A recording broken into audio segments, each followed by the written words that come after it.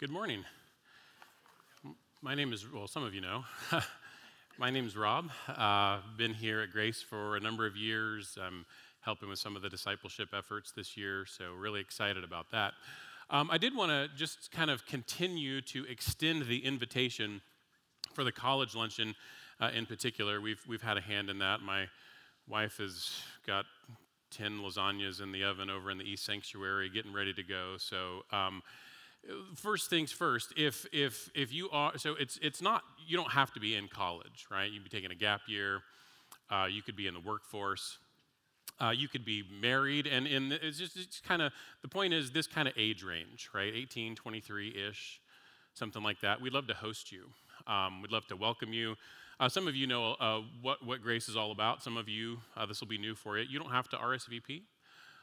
There's more lasagna than we can get our hands on, and if for some reason we have the delightful problem of an overflowing banquet, we'll send somebody to gondolas and get more. So just, right, come on and join us. We want to help you guys even think about what it's like for the local church to be a significant part of your life during this season of life. Eric's going to be speaking for us. You guys will really enjoy it. We'll got a few fun things planned.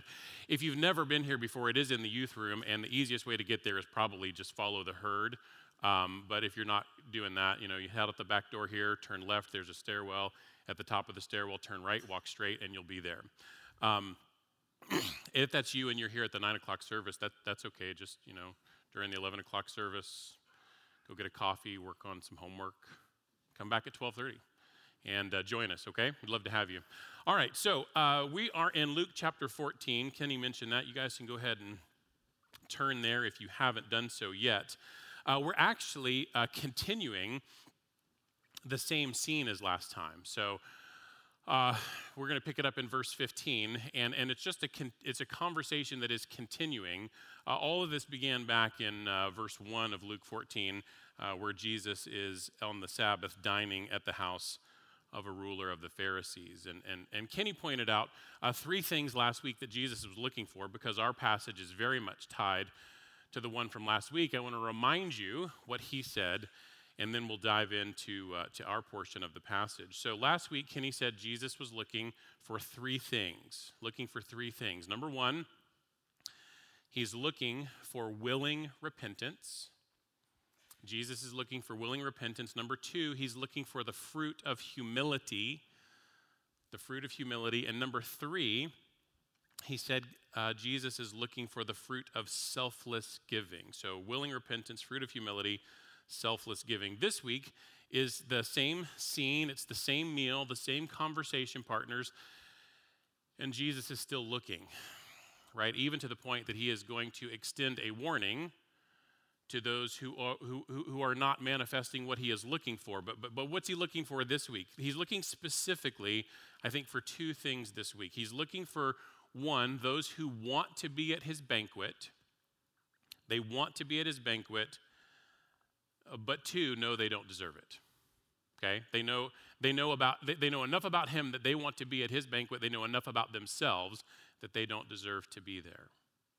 Okay? That's what he's looking for in our passage this week. Last week we saw that Jesus himself is the ultimate embodiment of the one who takes the lowest and the humble seat. This week we see that he's the ultimate embodiment of the one who seeks those who cannot repay and know that about themselves. In many ways, our passage this week is really the outworking of verse 11, which was in last week's passage where Jesus talks about exalting the humble and humbling those who have exalted the self. So I want to read our passage for us and then pray and ask the Lord's help on our time. We are in verses 15 through 24. However, because of how important verse 11 is to our passage, I'm going to pick up the reading there, okay? Kenny preached this last week, so we're going to pick it up in verse 11, read down through verse 24. Luke 14, verse 11. For everyone who exalts himself will be humbled, and he who humbles himself will be exalted. And this next segment was also from last week as well. Verse 12, he said to the man who had invited him, When you give a dinner or a banquet, do not invite your friends or your brothers or your relatives or rich neighbors, lest they also invite you in return and you be repaid.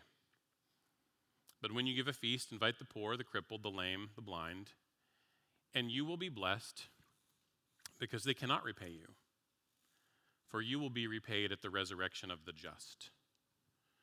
And then our passage, which is prompted by that last comment Jesus makes. When one of those who reclined at table with him heard these things, he said to him, "Blessed is everyone who will eat bread in the kingdom of God." But he said to him, that's Jesus is replying to this fellow, "A man once gave a great banquet and invited many. And at the time for the banquet, he sent his servant to say to those who had been invited, 'Come, for everything is now ready.' But they all alike began to make excuses. The first said to him, 'I have bought a field and I must go out and see it. Please have me excused.' Another said, 'I bought 5 yoke of oxen and I go to examine them. Please have me excused.' And another said, 'I have married a wife and therefore I cannot come.' So the servant came and reported these things to his master. Then the master of the house became angry and said to his servant, 'Go out quickly to the streets and lanes of the city and bring in the poor and crippled and blind and lame.' And the servant said, 'Sir, what you commanded has been done, and still there is room.' And the master said to the servant, 'Go out to the highways and hedges and compel people to come in, that my house may be filled. For I tell you, none of those men who were invited shall taste my banquet.'" Let's pray. Heavenly Father, as we actually just sang a moment ago, we ask that you now would give us ears to hear, to understand, to heed, and respond the invitation and the warning that comes from Jesus in this passage this morning. Help us to wisely acknowledge your provision, appropriately acknowledge our need, and humble ourselves and turn to you. We ask it in Jesus' name. Amen. So the story that Jesus tells, right? This prompt comes up. Jesus has said in verse 14, "You'll be repaid at the resurrection of the just." And in verse 15, this fellow who's attending this meal says, "You know what? I'd actually rather talk about that banquet than the one where you want us to invite the poor, the crippled, the lame, and the blind." He's referring to the end time messianic banquet. So these Jewish religious leaders are aware of this, right? This isn't new information for them. They were anticipating being at this great banquet, this banquet to end all banquets. Its teaching goes all the way back at least to Isaiah 25. You may want to take a look at that later on today. And this particular fellow says, "You know what, that's the whole, poor, crippled, blind, and lame thing is a little bit uncomfortable. Let's talk about the messianic banquet where we, the religious leaders, will presumably be featured, where we will get the high seats close to the throne. And the no counts, poor, crippled, blind, lame, either won't be there at all, or at least they'll be in the lowest seats, and they won't be." Let's talk about the banquet where I'm important, right? Where I matter to the right. So pretty clear so far. What Jesus is laying down, this guy isn't picking up to this point, right? And so Jesus responds to this fellow's comment, "Blessed is everyone who will eat bread in the kingdom." His response is not to say there is no such banquet. He agrees that there is, right? He doesn't deny it, but he responds with another parable, on the one hand affirming, yes, there is a great messianic banquet. Jesus wants to talk about it, and he believes that it is not to be missed. On the other hand, Jesus is going to labor in the parable that he is about to unfold a warning and an explanation that the guys he's talking to specifically are in the verge of missing it, even though they think they'll be central to it. So the custom that Jesus is relying on as he gives his response, right? You see it in verse 16 and 17. once a man gave a great banquet and invited many. The custom here is the practice of issuing 2 invitations to these kinds of gatherings. You can see the first invite in verse 16. He gave a great banquet and invited many. And the reason that you would give an initial invitation is, you got to know the head count so you know how much meat to butcher, right? You got to know how much drink to provide. And it's in some ways it's a little bit analogous to requesting RSVPs for, attending a wedding, and the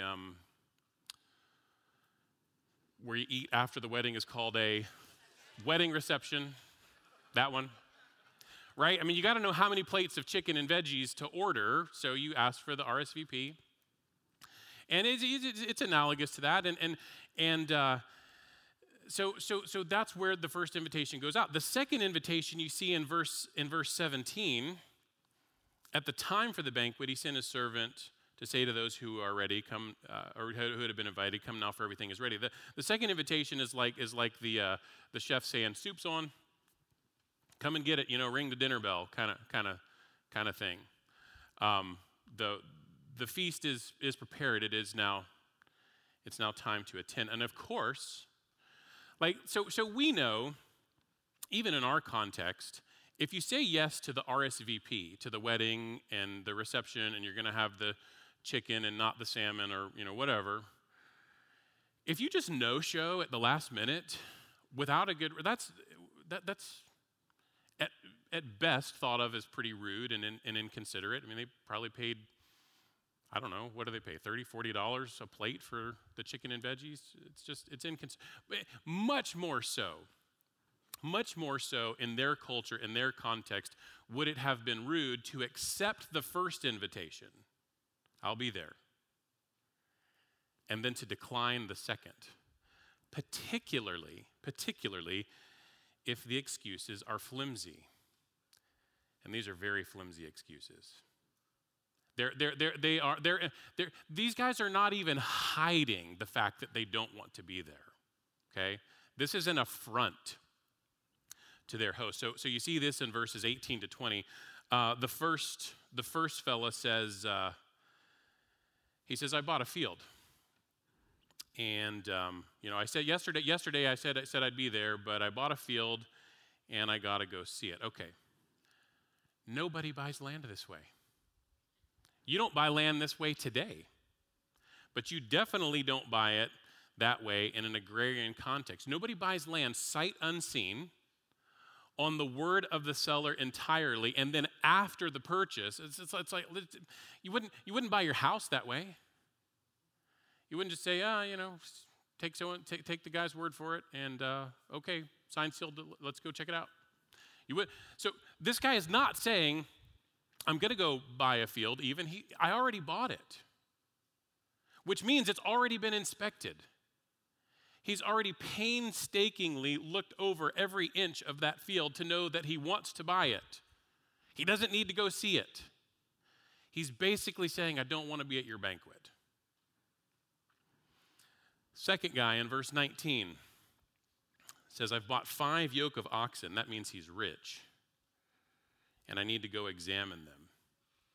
It's the same story.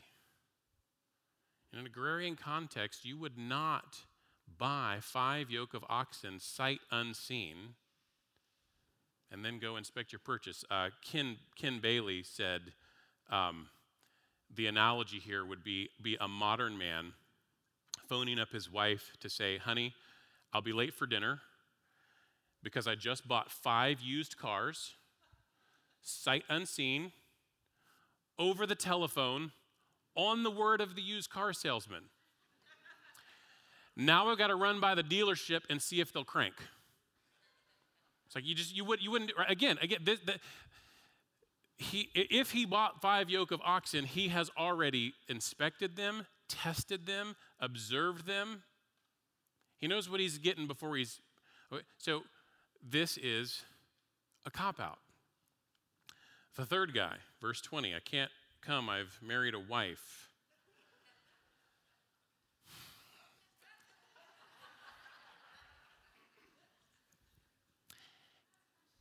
He's not saying, I can't come to your festival because I'm having my wedding at the same time. He's already married. Okay? This also is, now, and some people are like, they hear that one, they go, well, maybe that one's the closest to okay, because in the Old Testament, you get married, you're excused a term of military service. He's not being sent off to war. He's been asked to dinner. And at least, just leave it at that. He's got married things to do and can't rearrange them. So there you go.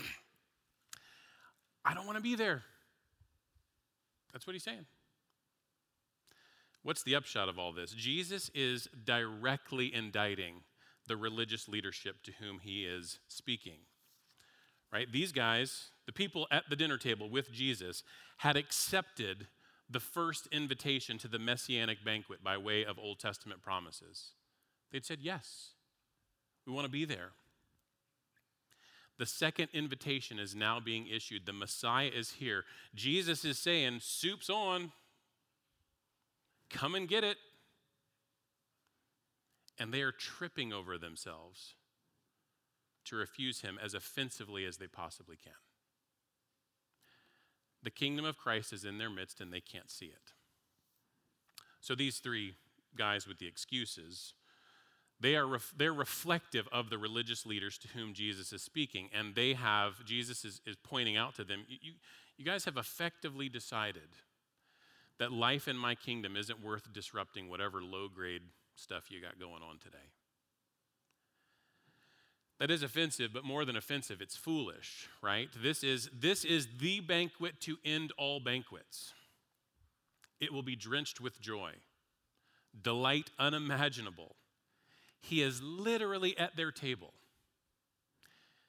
And in the words of C.S. Lewis, these guys are opting for their mud pies instead. And so verse 24 comes into view, doesn't it?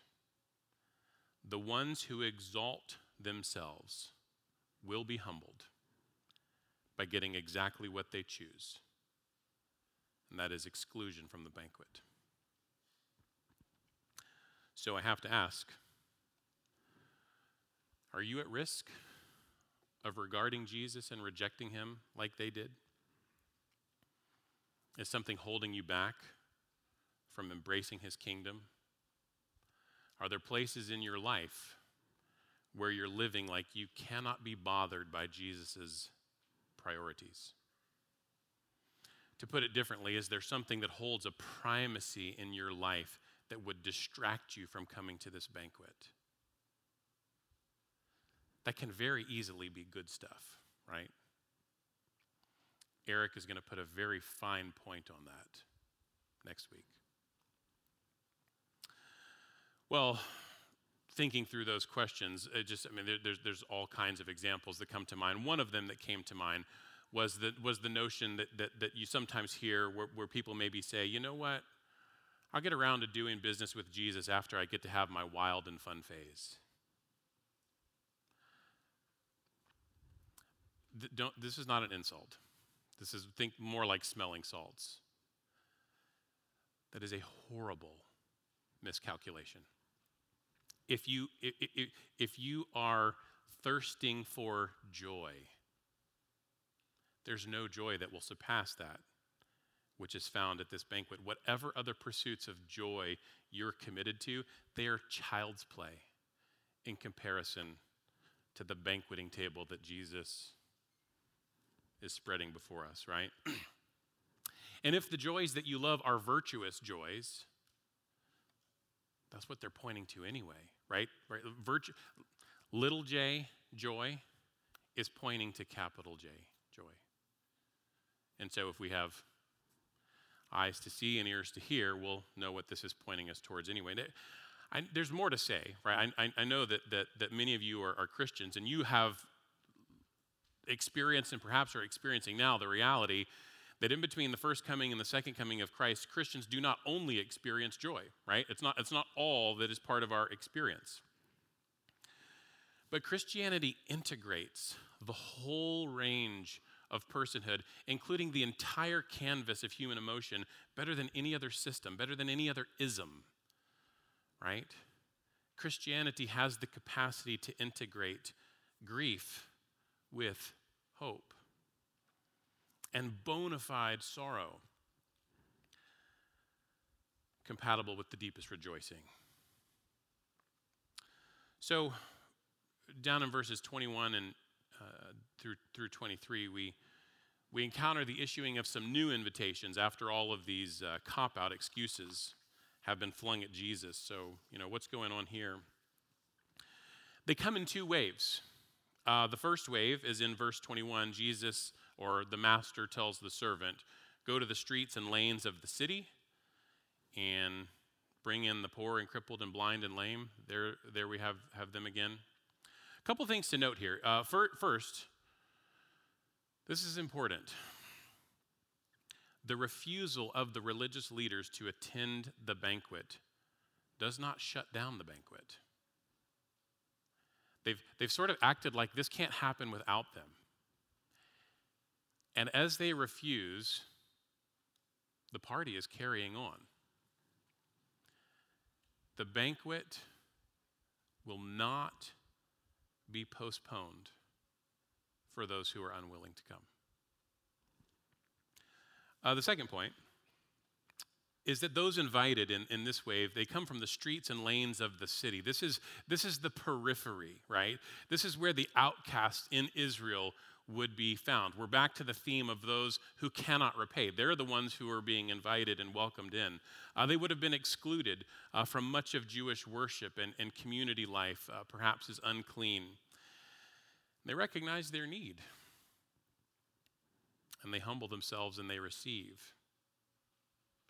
It's interesting. It makes all the difference in the world. I may have said this before. I say this from time to time, but I think it fits. So, all the difference in the world between a person who is like actually physically blind but knows it, and so appeals for appropriate help, and a person, right, and a person who's blind and thinks they see. Those are like the latter category is way more dangerous than and so Jesus is contrasting, right? These religious leaders think they have spiritual sight. They're very confident and they don't see very well. The second wave of new invitations comes in verse 22 and 23. So in verse 22, the servant tells the master that's been done and there's still room. So in verse 23, the master tells the servant to go out to the highways and the hedges, and he wants him to compel people to come in that my house may be filled. That's what the master says. Most commentators agree that, so now we're going to the highways and hedges. This is outside of the city. Most commentators agree that this is the extension of the offer now outside of Israel to the Gentiles, which I'll say a bit more on in a minute, but I think I'm looking at you. Right? I mean, there may be an exception or two, but this secures your welcome at the banquet. We'll come back to that in a second. Okay, so the first thing here, right? We saw a moment ago that the banquet won't be canceled, but now it's not only true that the banquet won't be canceled, but this banquet is going to be filled to overflowing. It's going to be a packed house. God will make sure that the messianic banquet that cosmically exalts his son, the one who iconically humbled himself, will be bursting at the seams. What's he saying here? Jesus will not be denied the praise that is due him. Full house. Second thing, the use of the word compel. So he says in verse 23, compel people to come in. It's led people to wonder, are these guys showing the same kind of reluctance that the religious leaders were? Like, what gives? Why are they balking? And are these guys, are they being dragged against their will to the This is a different kind of reluctance than the reluctance that was shown by the religious leaders. These guys, right, highways and hedges, they don't think themselves entitled to be at the banquet. In fact, they are quite certain they don't deserve to be there. They are well aware they could never repay the debt. What they can't believe is that the Messiah would even take notice of them. So I was trying to think of what could we compare this to? And if I have my facts right, I believe the funeral for Queen Elizabeth is being held tomorrow. So imagine this. Imagine today the royal family reached out to you and said, we have sent our private jet, and we would like you to sit with the family at Queen Elizabeth's funeral tomorrow. I don't know about you, but my response would be they don't really want me. They don't even know who I am, right? How could they possibly want? There's something similar there. The incredulity that these guys are showing down in verse 23 is the incredulity of people who can't believe that Jesus really wants them at his banquet. And so it has to be, right? So compelled, right? The servant has to press again and again and again. No, he really wants you there. Friend, if you get nothing else from this morning's message, get this. Jesus wants you there. The King of the universe wants you there. More than that, he died and rose in your place to secure your invitation. If it's true that verse 24 humbles the self-exalted, what we're seeing here in verses 21 through 23 is that Jesus is going to exalt the humbled. I mentioned we'd say a little bit more about the extension of the offer to the Gentiles. That, again, for the most part, I'm assuming that's probably all of us, perhaps some exceptions, a Messianic Jew among us, which is a delight. Just a point of reference for later. It's easy for this to be really familiar to us, and we don't need to become overly familiar with the awe of our inclusion. So just for later on, jot down Ephesians 2:11 through 13. Okay? Ephesians 2:11 through 13. And it's a great reminder that we were outsiders and that Jesus shed his blood to bring us near who had been far off. So here's the point. If you understand that you don't deserve to be at this banquet and that you could never repay his grace, you're so close. You're so very close. If you've never done that before, all you have to do is receive as his gift what you cannot repay. And we would love to help you do that today. Please, if that's the case, please speak to me, an elder, a deacon, someone on the prayer team after the service. What you're thinking, what you're still wondering, what questions you have. We would love to kind of be your guide into that banquet. Okay, so compel language. How might this impact us? So as a believer, right? How does this help us think about engaging and evangelizing well? That's part of our mission of discipleship at Grace, engaging and evangelizing. How might this help us think through whom we might take this offer towards? It's certainly, again, it's not coercive language, but it's persistent, isn't it? And not only is it persistent, it is persistent in particular towards those in this passage who feel certain that Jesus could never love them, that Jesus could not accept them. This is what I sometimes hear talked about as the problem of good. You've heard of the problem of evil, right? Everybody's familiar with the problem of evil. It's a challenging concept to think through, and worth thinking through, and I think we have some really good resources to think that through helpfully here in another context. I do believe the Christian answer to the problem of evil is the best answer. That's not what we're doing today. Here's the problem of good. The problem of good is experienced by the person who recognizes or feels that a God who is entirely good couldn't accept me. Because he is good, and I know enough about myself to know that I am not. Okay? In this case, right, the person dealing with this issue isn't just going, hey, problem of evil out there. There's a problem of evil's in here. Here's the problem.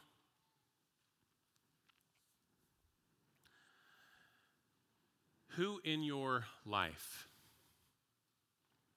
do you know that needs persuasion that they have not defiled themselves beyond the reach of Christ's love? Think about that. Commit to pray for that person, to persistently reach out to that person or persons this week. Rosaria Butterfield has frequently said, just as just one example, has frequently said that there can be real wisdom in reaching out to those whom we know who have broken themselves by inhaling the promises of the sexual revolution. In all of its many expressions, it's littered with promises that it never intends to keep. And yet people who swallow those promises in a variety of its forms come out the other side dashed against the rocks of these, and then it'd be very easy, right, in self-reflection to think I've defiled myself. I can't be loved, right? Of course, the point is that the only people who get into the banquet are those who don't deserve it.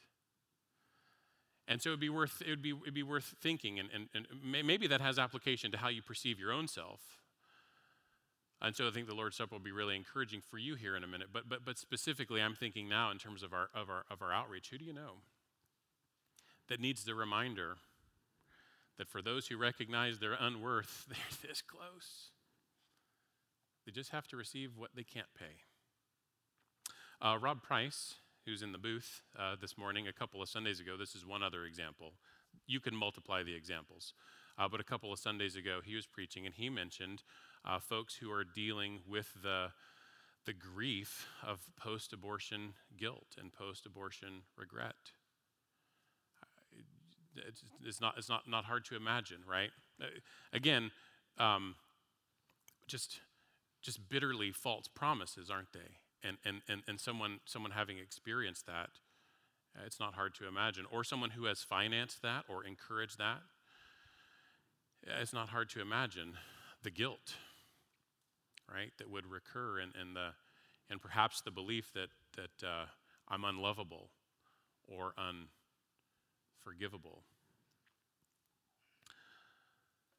The notion that Jesus is eager to forgive and rescue all of us who have defiled ourselves in our sin can at times, to those among us, seem too good to be true. Praise God, it's not too good to be true. So who might you seek to persuade, lovingly persuade this week? So then, verse 24, we return at last to Jesus' application of the parable. Okay, so this is where Jesus lands the plane. It is a final appeal, a final offer of mercy, but it is tinged with the smoke of warning. Those who refuse his invitation will not taste his banquet. And this isn't just like an artifact of the parable. He is very specifically turning to warn those at table with him. And by extension, us. The word you, Y-O-U, down in verse 24, I tell you, it's actually plural. It's I tell y'all. Okay? In other words, here's what it is. And it isn't in the parable the master talking to the servant anymore. It's Jesus talking to those at table with him. And he says, I tell y'all, none of those men who were invited shall taste my banquet. Right? The parable gives way to its to its meaning. And if we refuse, we will also not taste. So here's the question. Will you humble yourself this morning? Will you acknowledge your need? And will you come to him? That's the one thing of ultimate importance. How unwise would it be for any of us to walk out today prioritizing far lesser pursuits while ignoring the most important invitation of all? May God have mercy. With that, in light of the parable, it is urgent. It lands on a sober conclusion, an urgent warning. It is also a great note to turn our attention to the taking of the Lord's Supper. Okay, we are in this, as we're about to celebrate his banquet.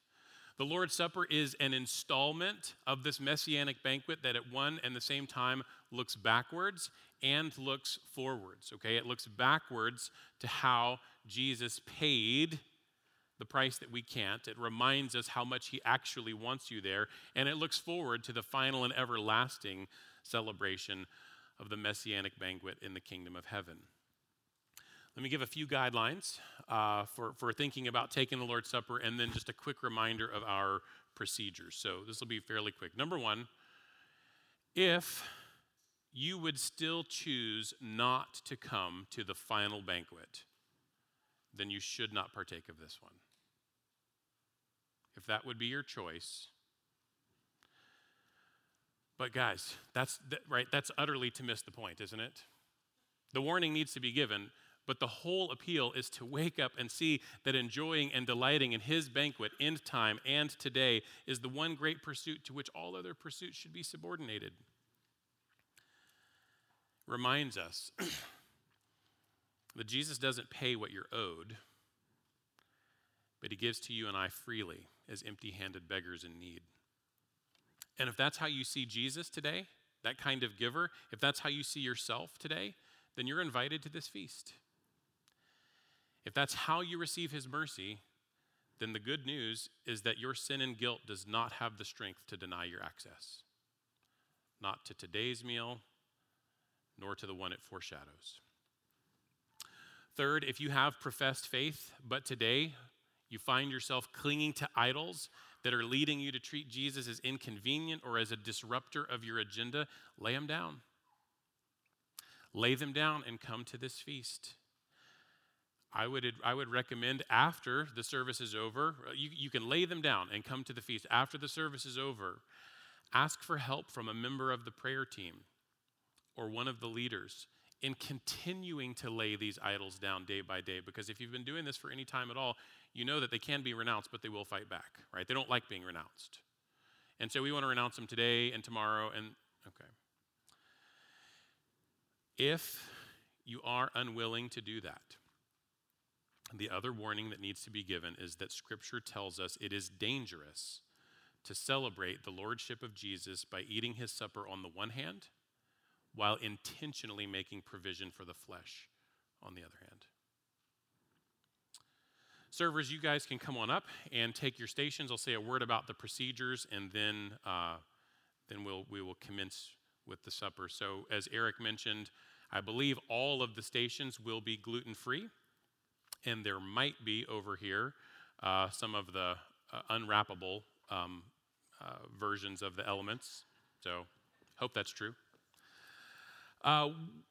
When I'm done, you'll come up at the time of your choosing to the head of whichever aisle you see fit, and you'll take a piece of the bread, and the server will say, Christ's body broken for you, and you'll dip it in the cup, and the server will say, Christ's blood shed for you. And then you can take and celebrate. You can take it right there. You can take it back to your seat, pray with those around you if you wish. Lastly, if you have children, if there are some children, I see a few among us here, and if they're not old enough yet to understand the meaning of the Lord's Supper, if they haven't professed faith in Christ, we would still welcome you to bring them with you as you come to the head of the aisle, and our servers would be delighted to pray over them with you. Okay, so lastly, let me read to you from these words of 1 Corinthians 11. For I received from the Lord what I also delivered to you, that the Lord Jesus, on the night when he was betrayed, took bread, and when he had given thanks, he broke it and said, "This is my body, which is for you. Do this in remembrance of me." In the same way also he took the cup after supper, saying, "This cup is the new covenant in my blood. Do this as often as you drink it in remembrance of me. For as often as you eat this bread and drink the cup, you proclaim the Lord's death until he comes." When you are ready, come to the feast.